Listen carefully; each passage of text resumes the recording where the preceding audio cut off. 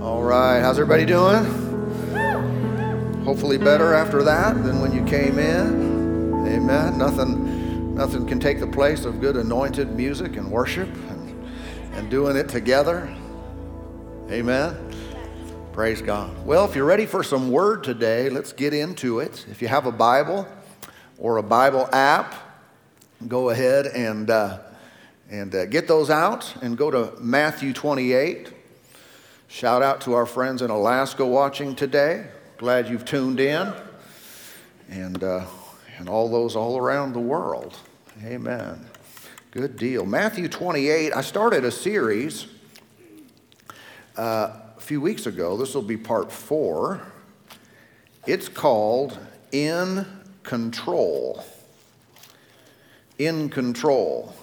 Now, if you haven't been a part of this the first 3 weeks, and if you've been churchified in any way, it is likely when you hear in control, you think something different than I think. All right, not for sure, but good chance you do. So keep your ears open. He who has ears to hear, let him hear.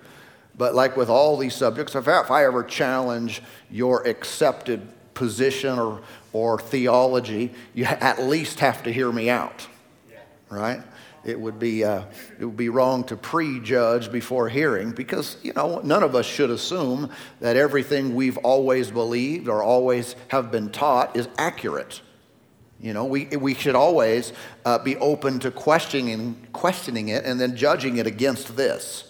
Because sometimes even those who say, I believe the Bible.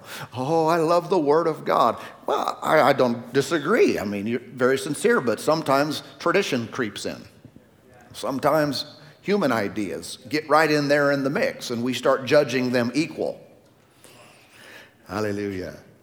In control. Let's get into this. Our text has been Matthew 28, so we'll read it again. Verse 18, and Jesus came and spoke to them, saying, all authority has been given to me in heaven and on earth. Go therefore and make disciples of all the nations, baptizing them in the name of the Father and of the Son and of the Holy Spirit, teaching them to observe all things that I have commanded you. And lo, I am with you always, even to the end of the age. Amen. So in the middle of this very famous passage, this scripture that contains the Great Commission, is a great revelation about delegated authority. All right, we see when Jesus said, all authority has been given to me, that he immediately delegates that to the church and said, now you go.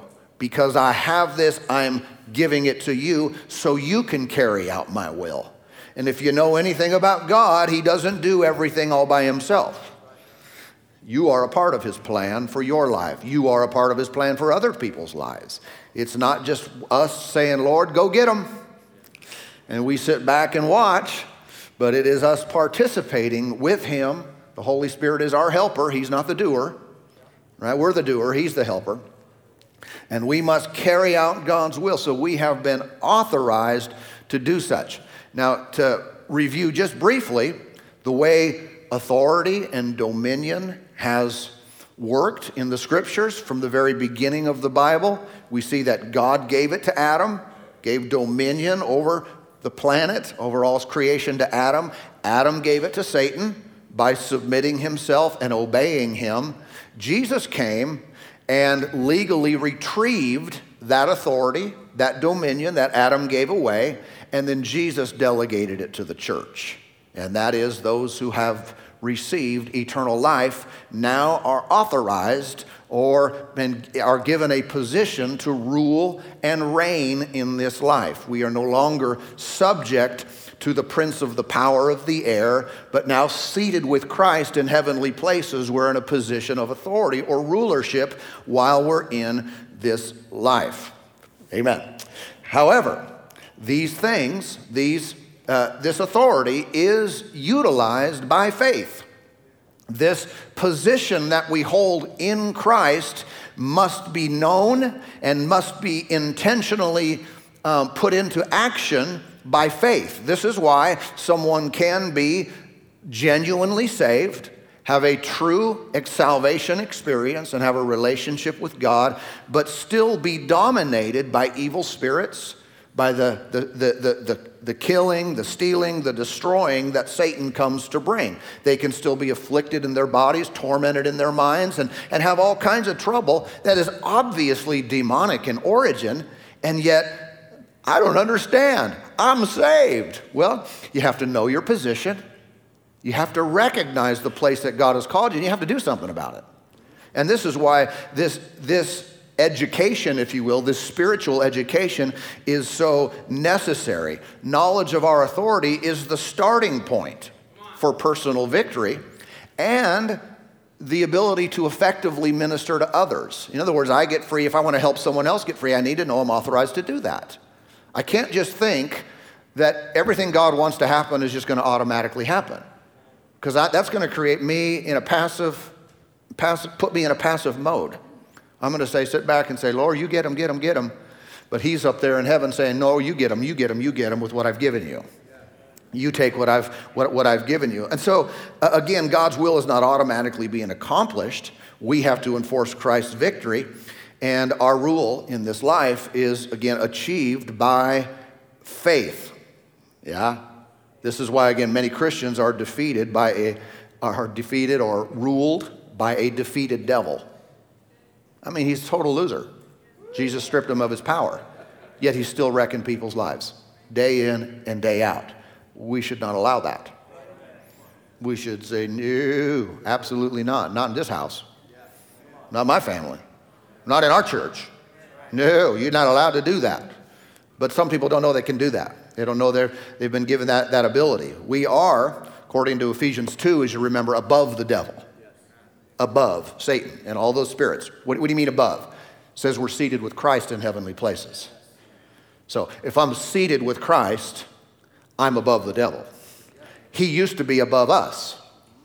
The prince of the power of the air used to rule, control the spirits of the children of disobedience. But once you get saved, you change positions. Now we're in a position of authority, of victory.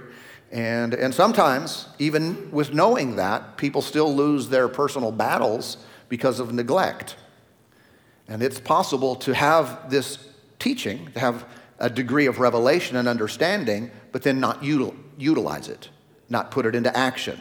We just let things exist. We permit them to exist in our lives perpetually. And a lot of times, people, again, they lose the revelation. If you don't act on something, use it or lose it. I don't mean God takes things away, but if you don't act on the revelation you have, it won't be long until it's not real to you anymore. It's kind of dangerous for us to hear the word and hear the word and hear the word and be taught these principles and not do anything with it. To not treasure and value the precious victory that Jesus won. The eternal word that never changes. If we receive it, if God grants you grace to see and understand eternal truth, and you say, oh, that's wonderful, and then live your life as if you never heard that, that's dangerous.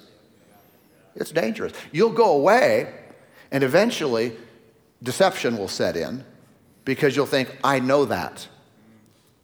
And what does that mean, I know that? I've heard it before. I have notes on it. I've memorized. I've heard those scriptures. But how many know knowing it and knowing it are two different things? There's many who know it. There are many who know it. They have mentally assent to certain principles and truths, but because of a lack of application in their life, that truth loses its punch in your life. And when you really need it, you think, I know this, but I can't seem to get it to work. Hallelujah. We must commit to being doers of the word and not hearers only. We must commit to using every revelation of truth that comes our way, to be very, very grateful and thankful for it. Never find yourself ho-humming about something that the Lord has in his great mercy shown you.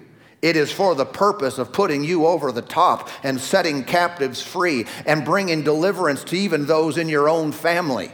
It is for the purpose for you to use it. It's an eternal and valuable principle. It is purchased by the precious blood of Jesus. And so we should never diminish or never despise on any level the revelation that God brings us.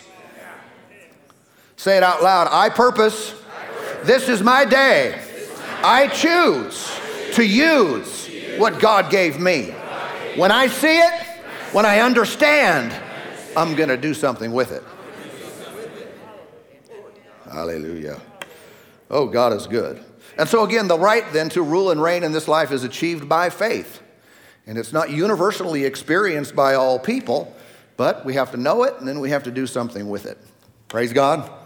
All right, let's go to Matthew. We're in Matthew already. Back up to chapter 16. Matthew chapter 16. And notice with me over here, let me give you the context real quick. Jesus was asking his disciples one day, who do men say that I am? They were giving him his answers, and Peter spoke up and said, you are the Christ, the Son of the living God. And that was a great revelation.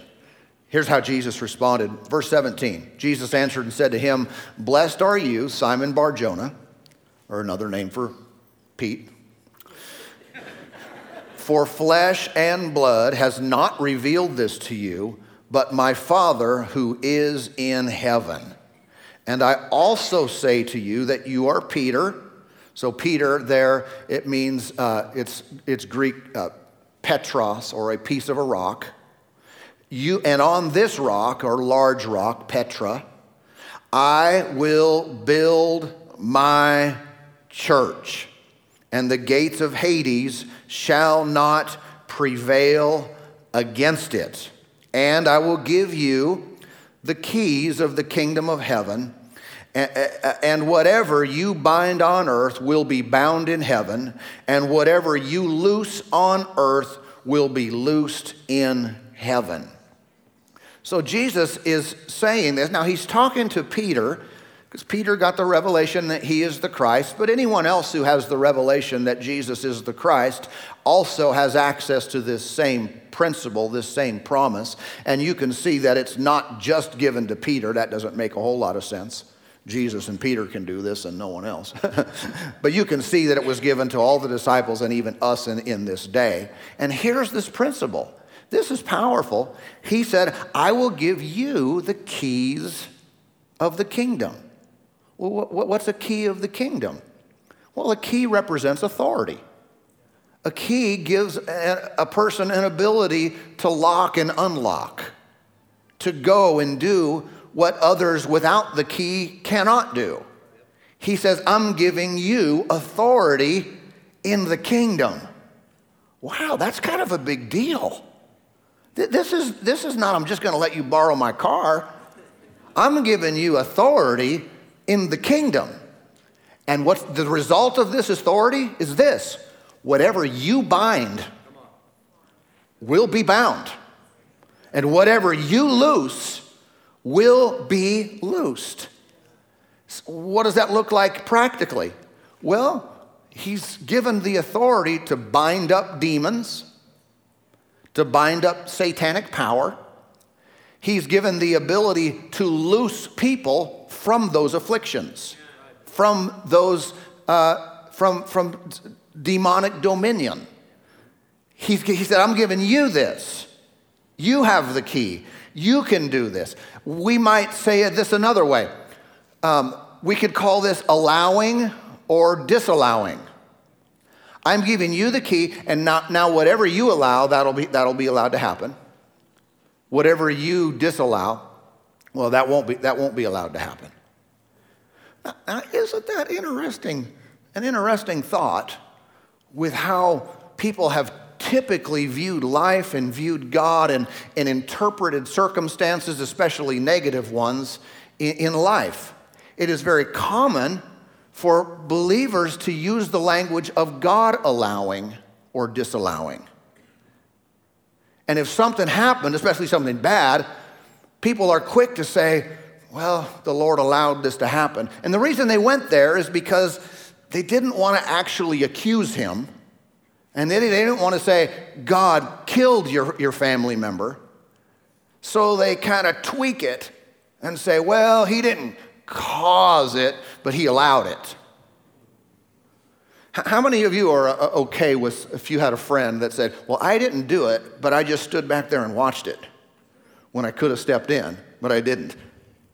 We're not really okay with that, even though it gives our minds peace to maintain that theology that everything that happens is up to God, and we kind of pet it a little bit and throw the allow on there instead of the cause. We're still not okay with it because we still think, right? We still think, well, Lord, you could have done something and you chose not to. So I'm still a little bit peeved.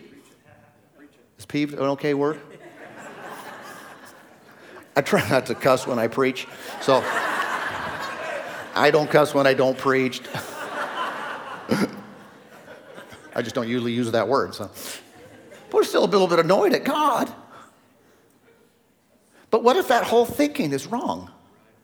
Because Jesus didn't say whatever I allow, it'll be allowed. Whatever I disallow will be disallowed. He said, I've given that authority to you. I've given you that key. And here's how it's going to work. It's whatever you allow. And whatever you disallow. Now, I know that can sting a little bit because all of a sudden we're responsible. And I realize many people don't even have this revelation at all. But once we get it, it's not a bad thing. It's not a guilt thing. It's, hey, here's an opportunity. I thought all this was up to the Lord. And come to find out, I have the keys. Hallelujah. And so again, the scripture says here, Jesus said, whatever we bind or we loose will be bound or will be loosed. One example of this is in Luke 13. Meander over there with me. Luke chapter 13, one day in Jesus' ministry, it says in verse 10, Luke 13:10, he was teaching in one of the synagogues on the Sabbath, and behold, there was a woman who had a spirit of infirmity 18 years and was bent over and could in no way raise herself up. How many think that's a problem? 18 years you can't stand up straight. So, we might label that all kinds of things. You spinal people, no. But whatever, but she can't, she's bent over. She'd been that way for 18 years. But when Jesus saw her, he called her to him and said to her, woman, you are loosed from your infirmity. You're what? That's the same language he used with Peter.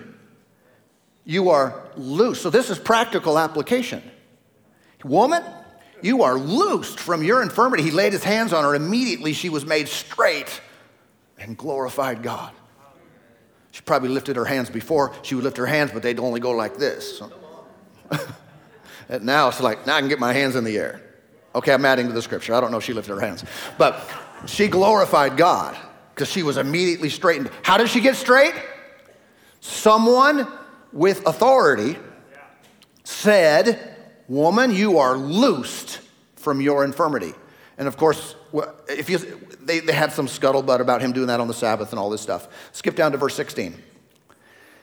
Luke 13:16. So ought not this woman, being a daughter of Abraham, whom Satan has bound, think of it, for 18 years be loosed from this bond on the Sabbath? I want you to notice, first of all, Jesus gave the reasoning why she shouldn't be like that. Was not because she's the best person in the synagogue. She's the nicest lady in town. No. He said, she's a daughter of Abraham. What do you mean by that? Covenant. God gave promises to Abraham. So I don't remember him giving promises about healing. Well, now you can know. If you weren't sure if that was included, Jesus said, what? This woman is a daughter of Abraham? She's been bent over 18 years. It's not supposed to be this way. Do you notice that some things are, but they're not supposed to be? Jesus didn't say, well, it was in the Father's divine plan and design that she would be bent over, and 18 years later, she'd be set free. No, he said, she's not supposed to be like this. She doesn't have to be, but she is. She's not supposed to be. Never entertain the thought for a moment that if you are bound up with a condition, whether it be physical, mental, financial, relational, never entertain for a moment that it's supposed to be that way. Well, I guess this is just the way it is, and I have to learn to live with it. No. Daughter of Abraham, we got more than that. Now we're sons and daughters of God through the new covenant, through the new birth. Not supposed to be that way. Not supposed to be. And let me encourage you in this as well. Never view any of these afflictions of any type as permanent. The moment we start thinking and saying, this is just the way I am, I'm going to have to learn to live with this, and you start labeling yourself as a diseased person, taking that name. You know, most of the diseases on the commercials these days come on the TV. I haven't even heard of them. I think they're making up new ones. It's like, what is this? And it gets people to label themselves, I'm a moderate to severe or something. I don't even know what that means. Anyway, nothing, say it out loud, say nothing from this world is permanent. God's love will always be there. His word will never change. He will always be faithful to his promise to me. So let's learn to live with and understand and say what's permanent and what's not. Yeah, temporary, permanent. Afflictions, temporary, they're on their way out. When people start believing that their current condition of trouble, whatever it is, mental, physical, whatever it is permanent, that's called a lack of hope. That's called a time of despair. That's when people throw in the towel and give up. They think, this will never change, and that's a lie of the enemy. But when we recognize, no, this is changeable, and bless God, it's going to change, and God's word is eternal, his love for me is everlasting. That's the only thing that I'm going to hang on to. So ought not this woman, daughter of Abraham, be loosed from this bond on the Sabbath? This is how loosening happens. But many are bound by Satan today. What do they need? They need a free person to come along and set them free. They need someone like you and me who have come into the knowledge of our delegated authority from Jesus to come into their life and say, I'm going to set you free from that. You mean the Lord is? No, I mean we are in his name. I mean we are as his appointed representative. I mean we're doing it. He gets the glory because he sent us. We're using his word. We're using his power. We're using all his stuff. But we're still the active agent in the earth. We're his ambassadors. Amen. Now, there's a principle. I want to show you this. There's a principle in the scriptures that Jesus taught before he was crucified, and he was pointing to the time to come after his resurrection. He was teaching his disciples about power, about the Holy Spirit, about prayer, about all these things, how they would change and they would be different. And there's a couple of them, he said, within the same conversation in John 14 and then John 16 that almost seem to conflict with each other. And it's because of our translation of how this works. But there's a real principle of knowing when we are to ask and knowing when we are to demand. Now, I've realized that strong language makes some people go tilt. Demand? It almost seems rebellious. It seems disrespectful. But let me show it to you and how this works so you'll understand that it's neither of those. Jesus said in John 14, verse 13 and 14, and whatever you ask in my name, that I will do, that the Father may be glorified in the Son. If you ask anything in my name, I will do it. Now, at surface reading, we don't have any trouble with that. That seems like, okay, that makes sense. Whatever we ask, he's going to do. But then Jesus taught just shortly thereafter something that's a little bit different. And this is John 16:23. And in that day, you will ask me nothing. Most assuredly, I say to you, whatever you ask the Father in my name, who's going to do it? He will do it. He will give you. Verse 24, until now you have asked nothing in my name. Ask and you will receive, that your joy may be full. So in this verse, Jesus is clearly describing the correct approach to asking the Father for something in our day. In other words, we're not saying, Lord Jesus, I ask you for this. The correct and appropriate, respectful, honoring way is to say, Father, I ask in the name of Jesus. And then you state the thing that you want, desire, something he promised you. I'm asking you for this in Jesus' name. We ask the Father in the name of Jesus. And who does it? Who grants the request? The Father does. But then back in the 14th chapter, Jesus again, put that back up. It says, in that day, whatever you ask in my name, that I will do. So which one is it? Who's doing it? Father doing it or Jesus doing it? And here's the thing. He's talking about different approaches to dealing with life. In fact, Strong's Concordance says this about the word ask. In this case, it says it is strictly a demand for something due. So really what Jesus is teaching in John 14 is not a conflict with 16. 16, he's talking about making requests of the Father. In chapter 14, he's talking about making demands in his name. Now, if that makes anyone nervous, again, we're not talking about demanding the Father do something. We're not talking about demanding that Jesus do something. We're talking about the people with the keys.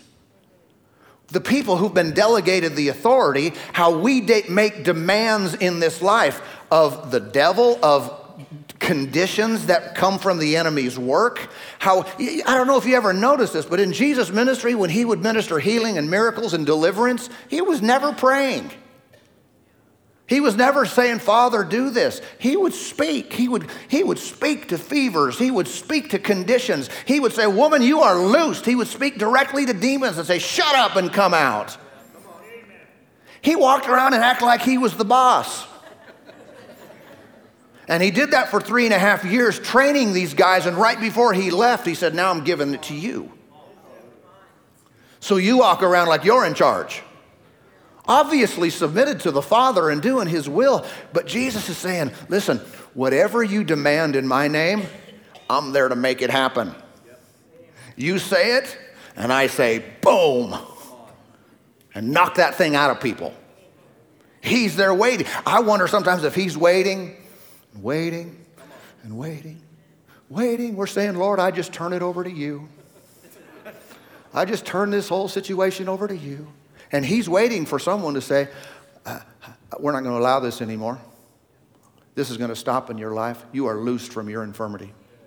You are set free.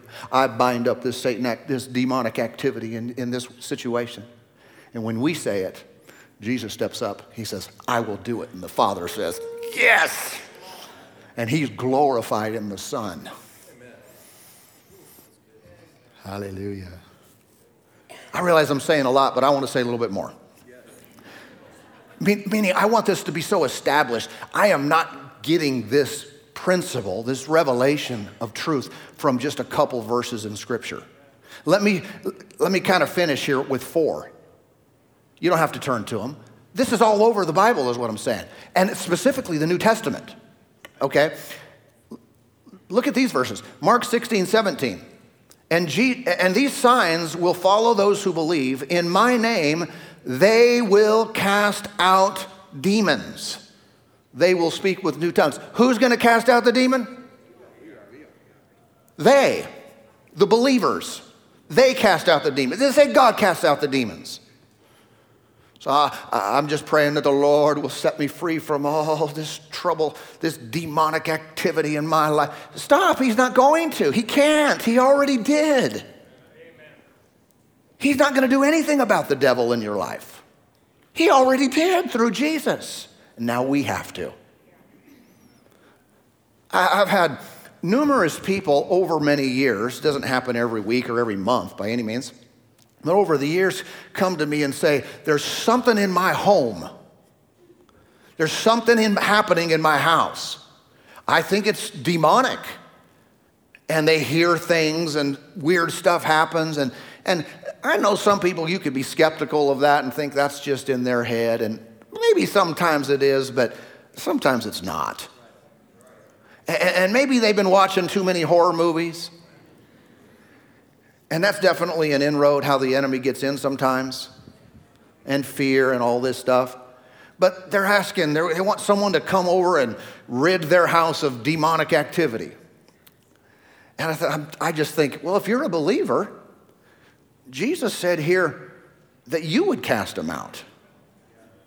So you can do that.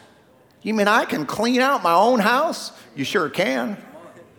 You read the verse and say, I've got the key. Whatever I bind, whatever I loose. So you can stop that instantaneously. You realize when demons hear your voice, and they find out you know who you are and what you have in Christ, and you boldly speak up and stand up, they are afraid of you. Yeah. They have no fear of the Christian that doesn't know their place, doesn't know what belongs to them. But we do. Cat's out of the bag. And the devil's afraid of you. Absolutely is. Because we cast them out. By the way, don't do this. Don't cast them out and then turn on the horror show again. Don't put on demonic stuff or anything or occultish things in your house. Get it all out if you used to be involved in that. Or if you think, well, I'm innocent, I just love, these horror flicks.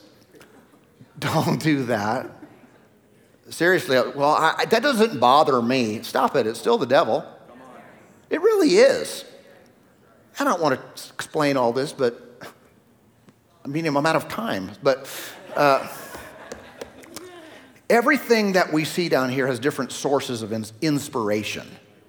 Music, movies, books, stories, magazines, all this stuff, websites, different things inspire them. Some of it's not spiritual in origin, meaning it could be the sunset that inspired it, an experience, something like that. But then there are other things. We know this. Many of the worship songs, hopefully all of them, we sing are directly inspired by the Lord. And when you sing them, it's like, wow, God's in this when I sing it to Him. And there are things that are inspired by wrong spirits. Lustful spirits, murderous spirits, fear. You watch these horror flicks, you know that's a spirit of fear involved in that. So, in other words, in one sense, what we give ourselves to, what we allow in, gives place to the enemy, or it doesn't. So don't cast something out and then yield to it, is what I'm saying, through these other methods. We could talk about that for a while, but let me give you the other three passages. Ephesians 4:26 and 27. Be angry and do not sin. Do not let the sun go down on your wrath, nor give place to the devil. Who? Who don't give place? Us, y'allins, we guys. I know I'm mixing them up. It doesn't say God doesn't give place to the devil. He said, you don't give place. Why? Because we're in charge. It's up to us. James 4:7 reads, therefore submit to God, resist the devil, and he will flee from you. Flee from who? Flee from me. Flee from you. Yeah. I submit, that's up to me. I resist the devil, that's up to me. If I submit to God and I resist the devil, he's afraid of me. He's afraid of you, and he will run as if in terror. He will run from you. What's our job? We must resist. If we sit back and think, Lord, you're in control of this, get ready for a hard life. Because he doesn't resist the devil, you do. I'm just praying to the Lord. Jesus already defeated the devil and then turned the keys over to you. and me. 1 Peter 5, 8 and 9, be sober, be vigilant, because your adversary, the devil, walks about like a roaring lion, seeking whom he may devour. Resist him, steadfast in the faith, knowing that the same sufferings are experienced by your brotherhood in the world. What are we supposed to do with the devil? Resist him. Can you see this is all New Testament. Over and over and over and over again, we find out that if we don't do something about the devil, then nothing will be done.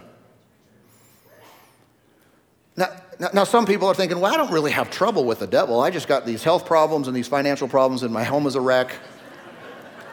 And I'm I'm kind of disappointed, and I don't have enough strength. And well, that doesn't come from God. He's not the one that's causing you trouble. It's the enemy.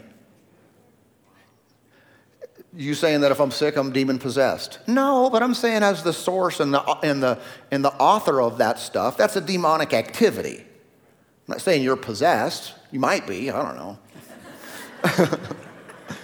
I'm just saying the way we deal with it is very similar. Amen.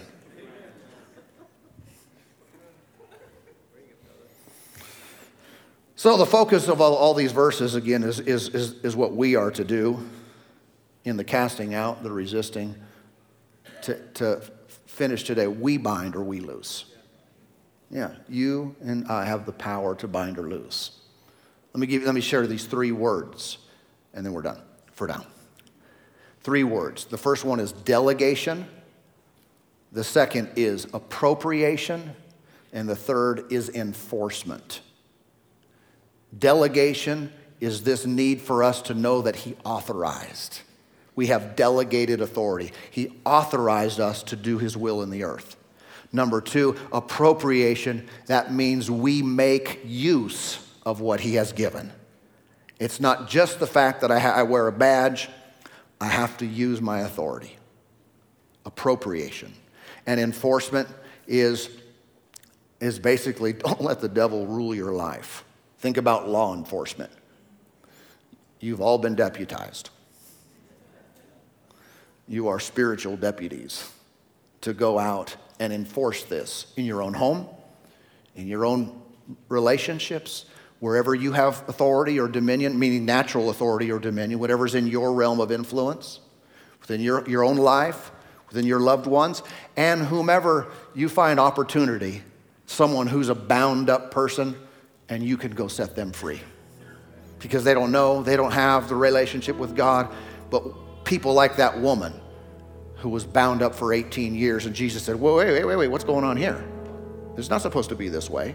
18 years? It wasn't even God's will for 1 year. 18 years? Woman, you are loosed from your infirmity. Hallelujah. And Jesus gave that to the church. We are the body of Christ, filled with his Spirit, authorized to use his name. We can make a difference in this world. Let's pray. Father, thank you for working in us now. Thank you for the Holy Spirit, our teacher, our guide, our helper. Thank you for the Word of God, which instructs us and enables us to know the things for which you have called us, to which you have called us, what you have authorized us to do. Lord, we are vessels, yielded vessels, to be used for your glory. And we are not subject to all the things of this world. Lord, we give you all the thanks. We give you the praise for setting captives free. When Jesus was raised from the dead, that became reality. And now we purpose in our hearts to use what you've given us, to walk in your best, to use the keys delegated to us, to bind and loose. We thank you for the work of God.